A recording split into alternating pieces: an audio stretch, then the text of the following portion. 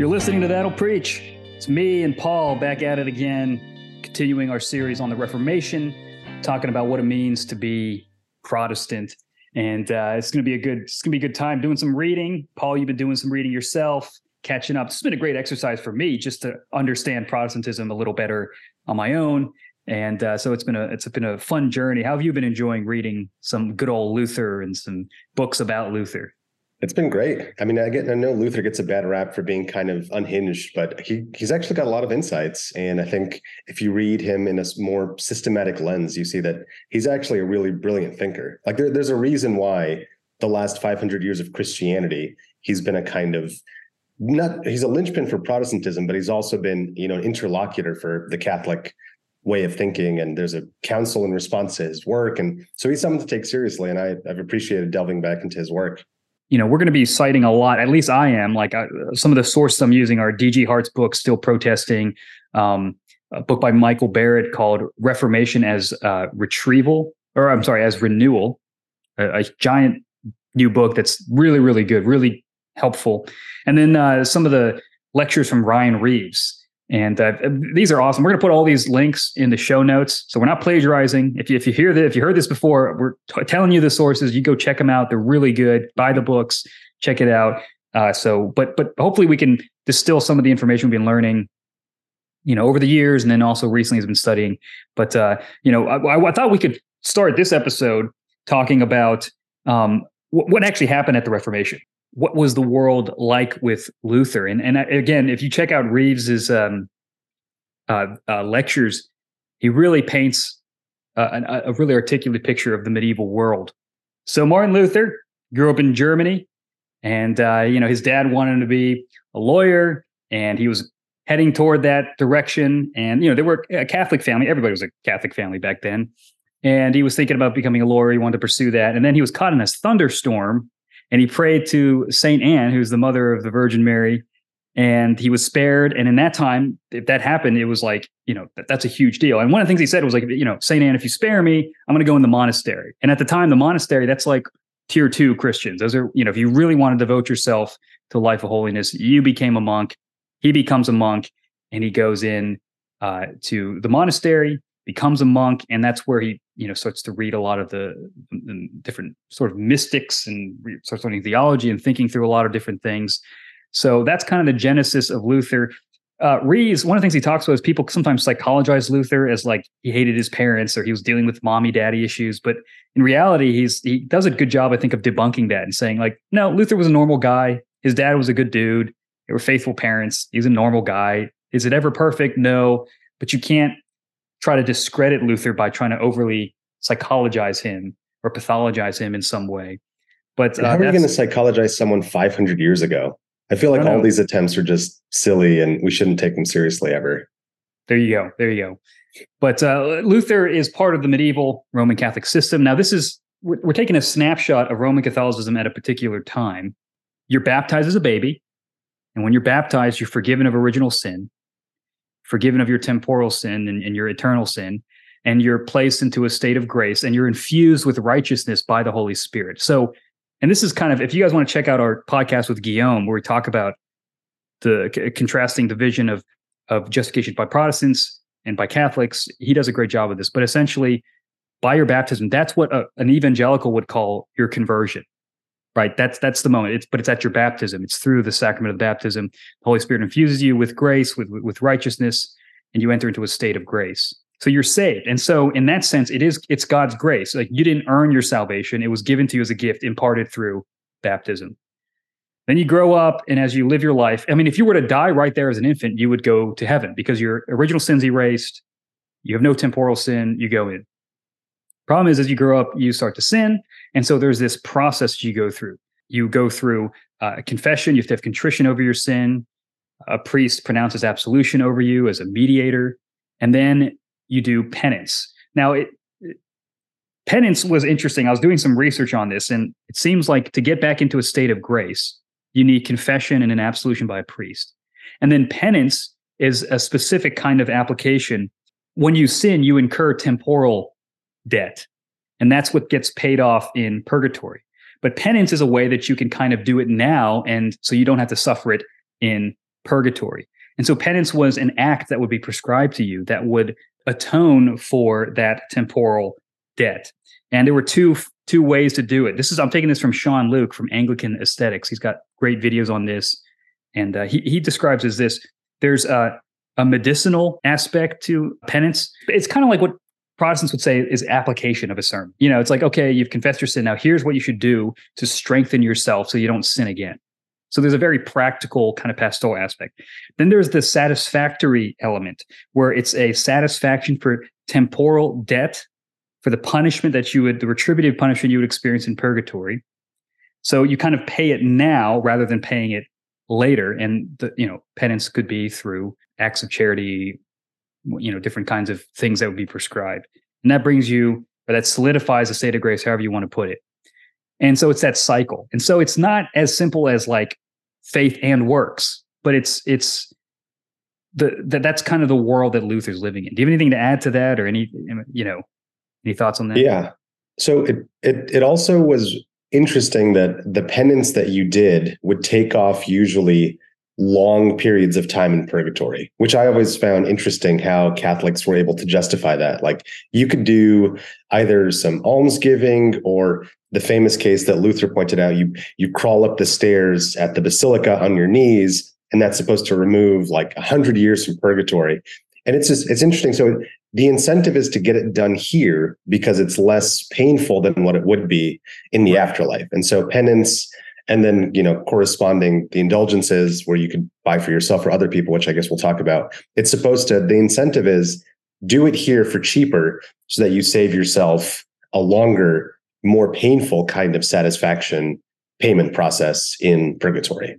It's important here, and this is what I think Guillaume helped us understand. And make sure you guys listen to that podcast interview. It was really great. We'll put a link to it in the show notes. He basically clarified that if you want to get to brass tacks, a person is on their deathbed. A Catholic priest and a Protestant pastor, priest, whatever, is there. They're going to give them two different messages to the answer. How do I enter into heaven? Right? How do I get saved? The Protestant's going to say, believe on the Lord Jesus Christ alone for the forgiveness of your sins, and you will be saved. The Catholic is going to say, you need to be baptized if you haven't been baptized already. And if you've committed sin, you need absolution, right, by a priest.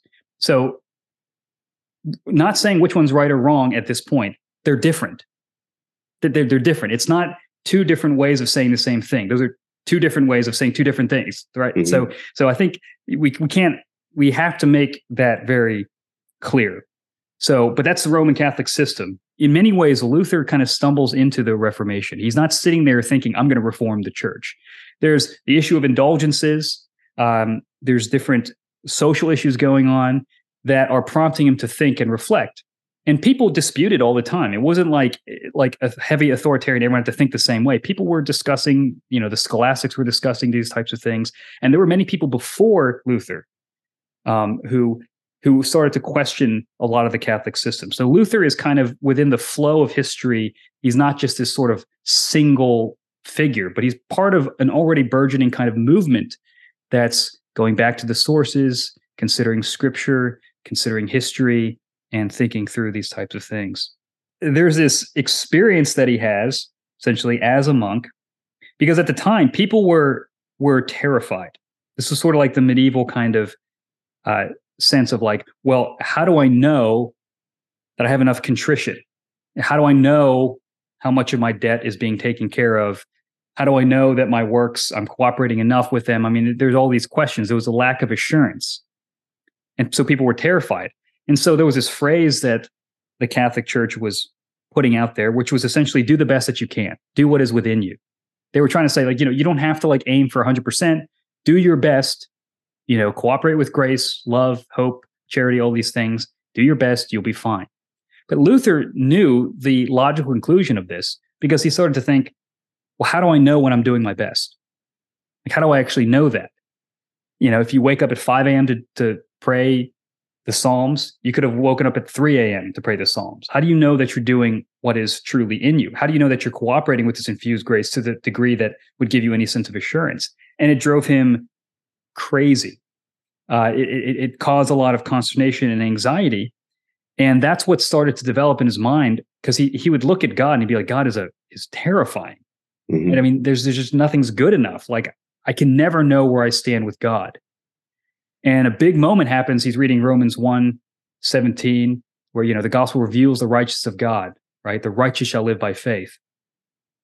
And in the Catholic vision, it was the righteousness of God is the moral perfection of God, sort of like the standard of God is revealed in the gospel. And those who meet that standard are those who live by faith, meaning faith, not meaning what Protestants mean, but faith as belief, and also a cooperation with love and charity, and basically a participation in the Catholic system, right?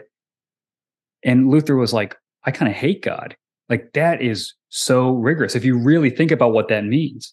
And the big aha moment for him was he realized, wait a minute, the righteousness of God revealed in the gospel is not his standard that crushes us. It is his saving power.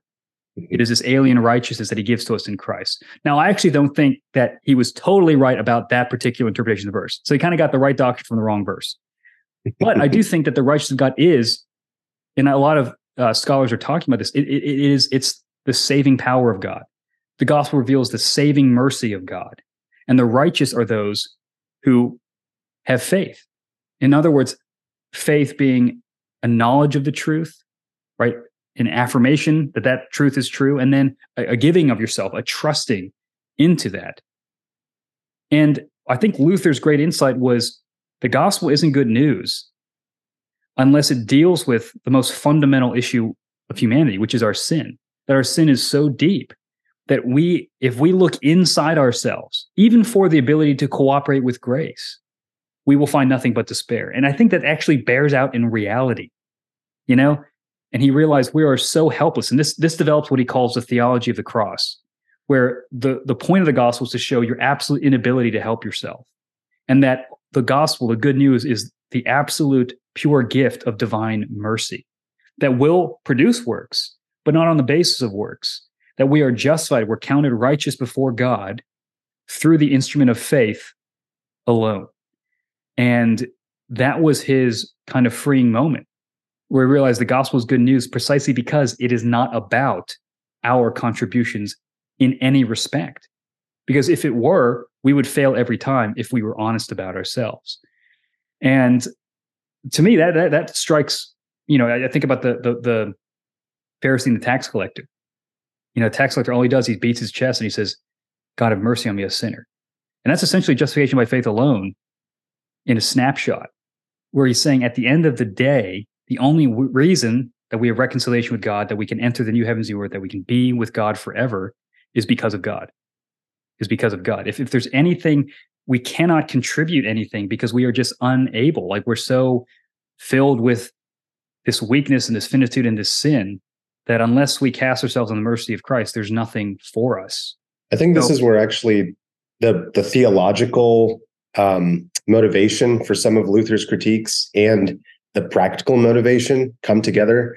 Luther has this, if you read the 95 Theses, if you read Freedom of a Christian, some of the earlier works that he's writing as he's beginning to, kick against the Catholic system, a lot of it is in response to this, as you pointed out, this Roman Catholic vision of God as not actually for us. That God is just like waiting there to bludgeon you and give you the standard that you can never, ever, ever be expected to meet. And on the basis of that, there's a kind of like mystery. Well, am I good enough? Am I not? Does this God even love me?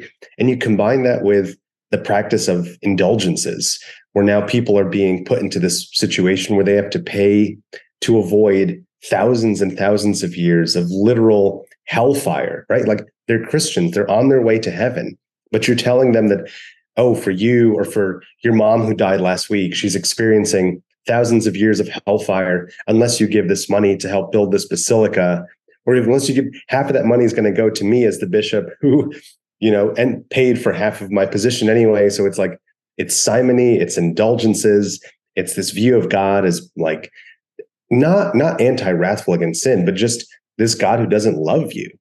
And all of this is coming together. And Luther sees that Rome is just imposing this horrible burden on people. That's nothing like the freedom that he sees in the gospel and in the epistles of Paul, where there's no condemnation for those who are in Christ Jesus. That's why he titles his work The Freedom of a Christian, because he really thinks that what it is to be a child of God is to have this freedom from the Roman system, freedom to experience life as someone whom God delights in. And for him, that's just paradigm changing.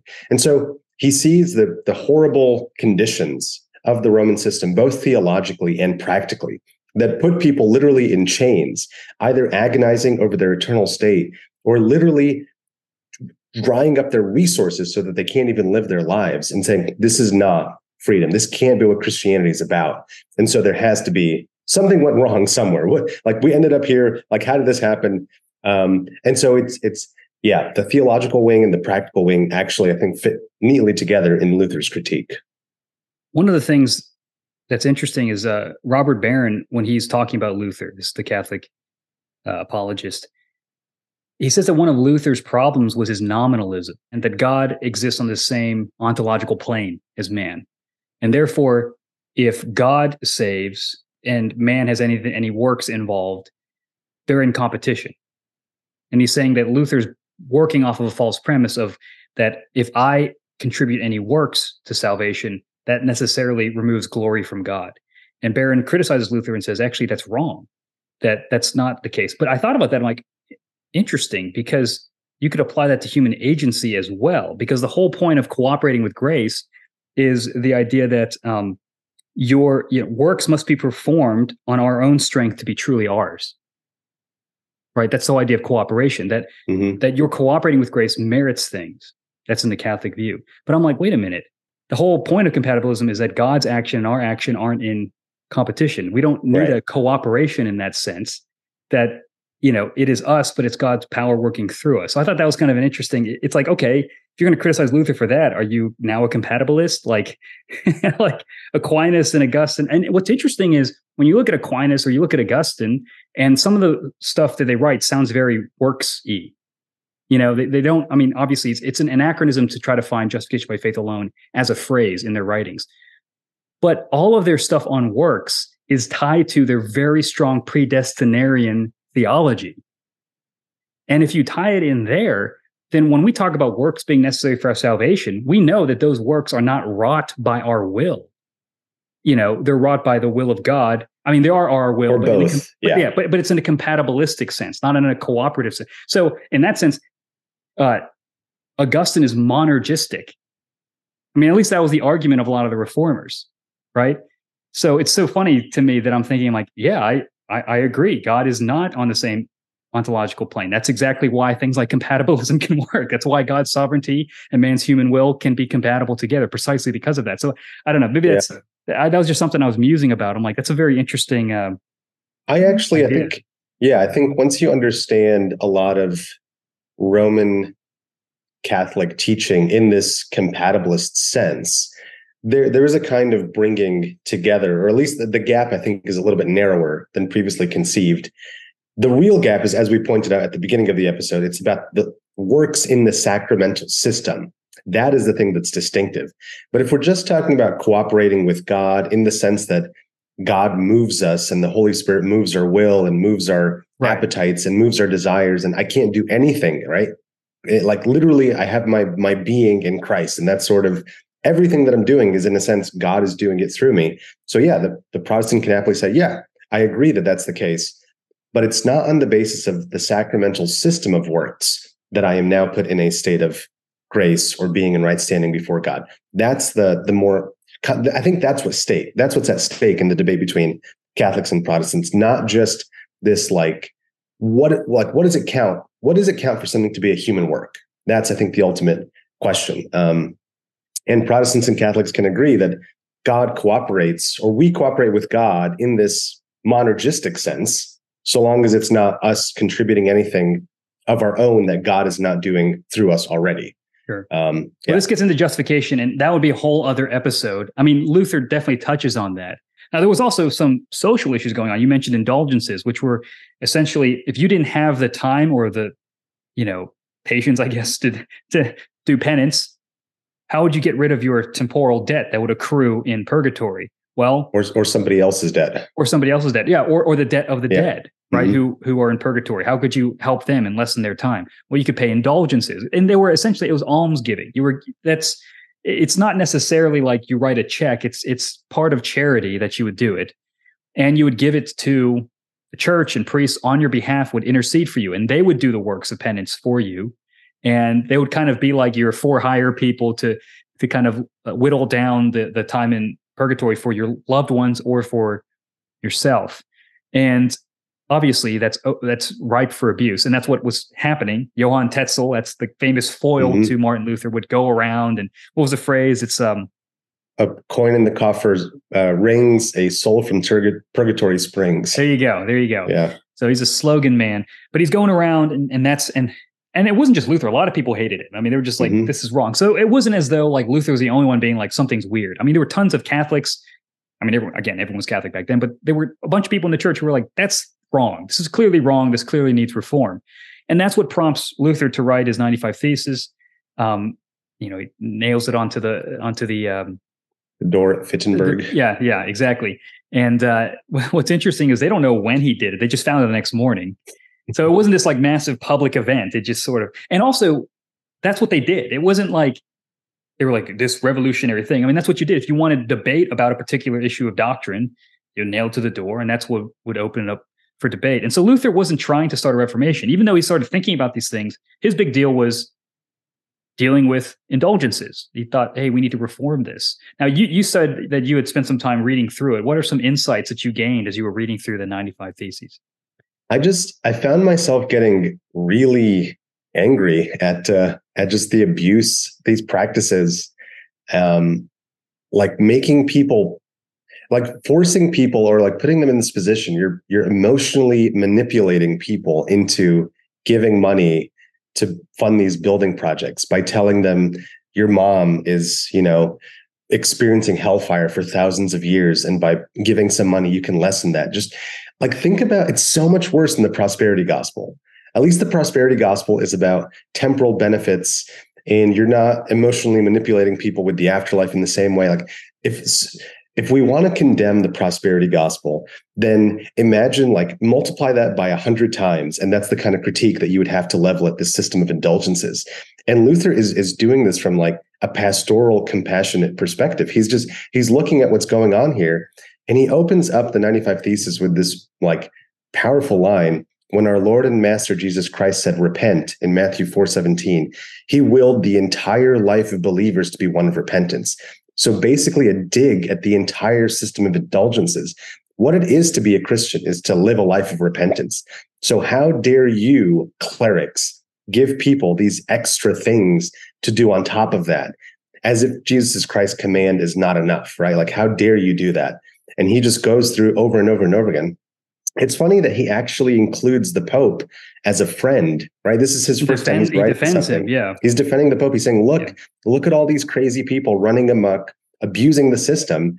Like, I'm trying to bring this to you so you can correct this. And in Freedom of a Christian, he dedicates the work to Pope Leo. So he's still very Pope friendly, very, very friendly to the Catholic system. He loves the church so much that he's willing to potentially ostracize himself. And he loves not just his congregation, his parish, but people in the Western medieval world that much that he's willing to make these kinds of critiques and risk ostracization and the ire of the clergy, because he's genuinely looking out for the welfare of human beings. And he sees the horrible abuse of this system and putting things on top of people in addition to what the scriptures are commanding. And he gets fed up. Like, you could just imagine the straw that breaks the camel's back. And he puts this up there and he thinks something needs to change, but it's really deeply pastoral. It's not just a heady theological, splitting hairs sort of thing. He sees the ramifications of this on people's lives and the toll that it's taking. And it's deeply moving. And it's sort of, we always joke about, like, I've got my Roman Catholic sympathies and my phases, and reading through the 95 Theses and the history of the indulgences, kind of, it paints a lot of these things in a much starker way. And it's difficult to try to even reconcile that with Christianity. And most modern Catholics would be like, yeah, Luther had a point. I don't think anybody is being like Tetzel was the man. Right. Although the Catholic Church reinstituted indulgences, that's still legitimate today. Yeah. I think they did that in 2000. I think it was Pope John Paul II, something like even that. The Council of Trent, in response to Luther, condemns the abuse of indulgences, but still says that if anybody disagrees with indulgences, they are anathema. So at least in principle, they're okay with the practice. Well, what's fascinating is you look at, again, the 95 Theses, when he writes it, he's still very much Catholic. I mean, he's sitting there, he's saying this is dishonoring the Pope. We shouldn't be treating the Church of God like this. We shouldn't be defaming the Church of God like this. This is wrong. Now, he's already had his breakthrough at this point, whereas at least these new thoughts are percolating in his mind, but he hasn't worked it out totally because he's a human being. And I think we forget that, where you got to think, you're Luther, all you've known is the Catholic Church. You're not going to get out there and be like, let's just wreck this whole thing. And he didn't start out trying to be this firebrand. He was just saying, I'm concerned and I just want to bring this up. So he's still saying, like, yes, the papacy, all this stuff, as a way of like, that's how anyone would operate. I mean, if you see something happening at work and you're going to be like, you're not going to just trash your boss. You're going to be like, hey, I love this company. I believe in the mission. Just some shady stuff going on. You know, you're going to start off softly because you care about people and they're your friends and you believe in this. And, you know, you want to be very quick, very slow, rather, to be revolutionary. But what happens is, and this is fascinating from Reeves's lectures. He talks about how the church kind of sees this professor, this teacher in Luther, and they sort of want to make an example of him because, you know, they're trying to build the basilica. They don't want to, you know, they don't want their funding to run out. Luther actually apologized to the archbishop and he says, look, I probably was too overstating things and all that stuff. And apparently the archbishop didn't even read the apology and just sent the 95 Theses and the apology to the Pope. And the Pope is now really mad about it. And he says, basically, go after him, pressure him, basically to recant and turn away and get him to clarify his stance. And this is what gets things rolling. And what happens is people start taking Luther's works and Luther's 95 Theses, they start translating it into German, and that actually starts to spread around, and people start. He essentially goes viral. Luther goes viral, and he was looking for this. I mean, there's a printing press, all this stuff, and now Luther's sort of thrust onto the stage, and now he's heading toward a showdown with the papacy. He debates with Johann Eck, a Catholic theologian. It's the Leipzig Disputation 1519, I believe. And they're arguing, and basically Eck is like, do you think the Pope can err? And Luther's like, yeah. I mean, this is the fruit of his study. Also him reading Jan Hus, who had earlier questioned the papacy. So Luther, again, there's all this stuff in his mind, and providence and events are forcing him to think and clarify, and then actually kind of bring to the conclusion some of these thoughts that have been just sort of in the back of his mind. So providence is forcing the issue for him, and at each point he's clarifying what he thinks and he's developing his thought until he basically says, "Yeah, man, I don't think that the Pope is infallible, essentially." And so he basically, that's what begins him saying, actually, if it's between the Bible and the Pope, I'm picking the Bible. And there you have the beginnings of Sola Scriptura. Not really the beginnings, the recapturing of it, because his whole point was him saying, and the Reformers and Calvinists saying, this has always been the view of the church. And that leads to the papal bull against Luther, 1519, which was basically saying, if you don't answer these questions, we're going to kick you out of the church. We're going to excommunicate you. Luther, in Luther fashion, burns it. And then January 1520, he's excommunicated as a heretic. And when the church excommunicates you as a heretic, you go on trial with the state. And if they agree, they kill you. And so Luther is brought in front of the Holy Roman Emperor Charles V at the Diet of Worms in 1520, which is basically like a congressional meeting, a meeting of all these leaders, princes, and the Holy Roman Emperor himself to adjudicate all the charges against Luther. And that's where Luther has his famous, "Here I stand, I can do no other." If he in fact said that. If he said it, yeah. If he said it. And that didn't make anybody happy. But instead of being executed, his buddy Frederick the Wise, who was the Prince of Saxony, he was basically his buddy and made sure that, I mean, Luther was protected a lot because he had good friends. Even some of his friends didn't agree with him, but they were like, this is our dude, this is our professor, this is our guy, we're going to protect him. And so because he had some friends in high places, he wasn't immediately executed. He flees as he goes into hiding, and he goes and holes up in a castle, a Wartburg castle, and there he starts to do a lot of the systematizing, the real deep meditation and thinking. He grows a beard as a big, rebellious move against, monks were supposed to be clean shaven. I didn't know that. That was interesting. That's why a lot of the reformers have beards. And that's where he starts to really lay the groundwork for what became the Reformation. So I love these stories about Luther. I mean, it's crazy. It's true. Like, what a life this guy lived. And also within, a decade or two, this is a fast moving, series of events. I love the story when he basically raids the convent, and he's got his merry band of disciples, and they go into the convent, and he's just like, Christ has freed you from these vows. And so he's all these former monks and all these nuns, they just pair up and get married and have families. I heard this is totally like, I don't know if this is actually true. I forget who said this, but it was like they hid in barrels and rolled away. Like they all hid in barrels to like escape. And then they paired off. And then like the last one was Catherine. Oh my gosh, her last name's escaping me. She was the Mother Superior, right? Like she was the... Oh, it's going to drive me crazy. I wish I should have had this written down. Basically, the woman that Luther ended up marrying, she was the most homely looking one. Not the first choice. Catherine von Bora. What's that? Catherine von Bora. Catherine von Bora. That the other monks and the other nuns, they kind of paired up. They were like, and then the one who didn't get picked was the last one. And Luther was like, allegedly, he said, I'm going to marry her to spite the devil. But they ended up having a beautiful marriage. They wrote letters to each other, talked about, beer and farts and all this. Luther talking about farts is actually one of the funniest things. If you look through some of his things, like, Luther was would get chased the devil away with a fart. It was like one of the famous lines. Oh yeah. I mean, it's just Luther and fart quotes. We'll actually, I'm just going to Google. Here we go. The Luther insult generator. Yeah, Luther insult generator. Here are some great insults by Luther.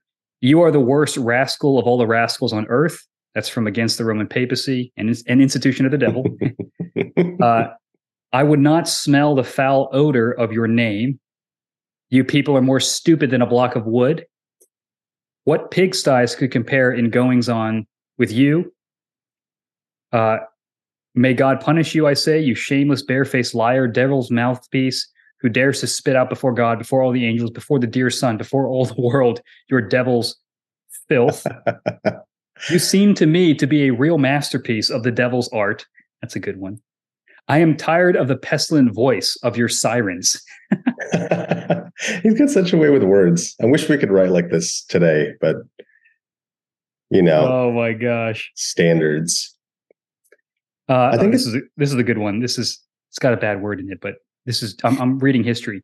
You vulgar boor, blockhead, and lout. You ass to cap all asses, screaming your hee-haws. Oh man, this is why people think I would be a Protestant. Unhinged. I would be a Protestant based on his quotes alone. Forget the theology. I'd just be like, look, this guy's got to be right. It's so wrong, it's so right. But Luther was quite the character. I love that this exists. 90% of Brian and I's text messages to each other are just Luther insults. Yeah. It's wonderful. Yeah. What are some things that were inspiring to you as you started studying Luther?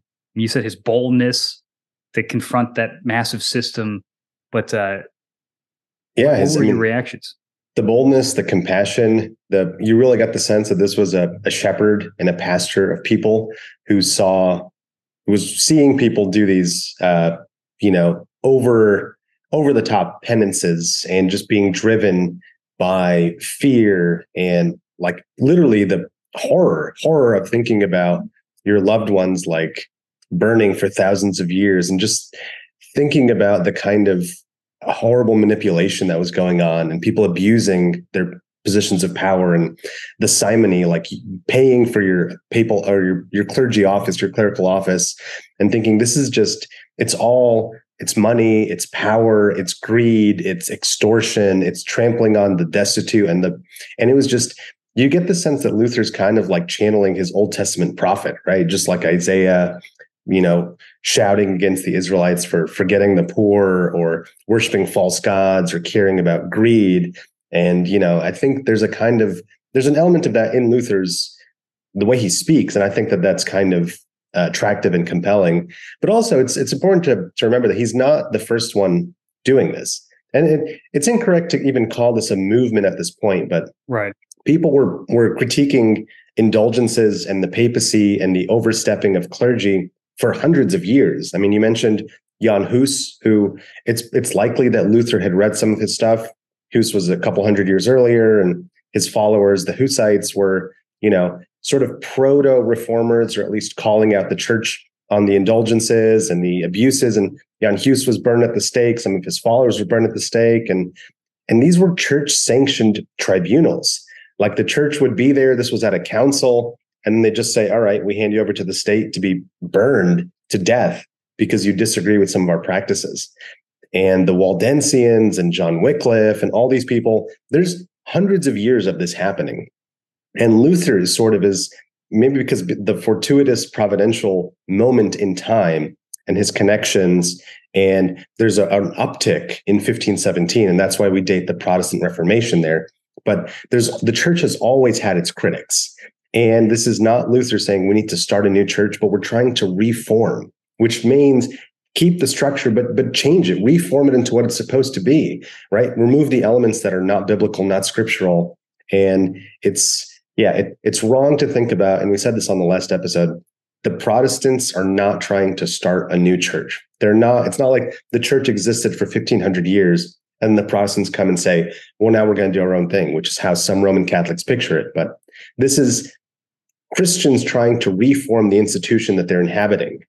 And then they get kicked out, right? We're not the ones we're trying to move out. They were the ones who closed the door on us. Well, people often say, like, the church didn't begin in the 1500s, meaning that Protestants are kind of ignorant of everything that happened before the Reformation. But I would also say that Christianity didn't stop after 1500 either. I mean, like, people don't realize how much Protestantism has developed in its own tradition, how deeply they thought about some of these things. And look, I mean, I don't agree with everything Luther says. I mean, and I don't think it's like, yeah, Luther had problems. He's a fallible human being. And I don't think he wasn't trying to systematize something. I mean, he was very much this like public figure. And it was to later theologians to really work out the implications of his doctrine and to modify it and tweak it and say it differently. And, but I think it's important to appreciate what he did in his time. I think even Catholics can appreciate that, but I think Protestants especially. And Luther, to me, I have a lot of respect for people who, when they go against something, it costs them. I mean, that's the whole thing with virtue signaling, where you try to get the credit for being righteous, but there's no cost. But for Luther, he had a lot to lose saying what he said. And I think his actual reluctance to really just be a firebrand in the beginning and just start a revolution shows that he was really trying to be like, I'm not trying to cause this stir. I just think we need to talk about a few things, And so I think there's a lot of stuff to learn from Luther. I think he's worth reading. I certainly want to read some more Luther. I've probably read more Calvin. I've definitely read more Calvin. But Luther, to me, he represents something very courageous that I respect a lot. For all of his faults, for all of his flaws, and he had many, I think you have to appreciate who he was in the time that he was. Your mother was a cow and your father was Satan. That's what he said. It's one of my favorite Luther insults. Yep. That's it's a great way to end. Full of quotes. But anyway, thank you guys for listening in. Hope this was helpful. Again, I'm going to put a show notes, links to some of the sources that we use for this. It was really helpful for us to learn about. Hope that you guys are helped by them as well. I was going to pull up another Luther insult, but I don't have one off the top of my head. We've inflicted too much on people today. That's probably. They'd be insulted if we said more insults. So anyway, Thank you guys for listening. Make sure you check us out on our website, that'llpreach.io. You can follow us on Instagram, That'll Preach Podcast. Make sure you like, subscribe, review, share with your friends, let them know about it. And we will see you guys next week.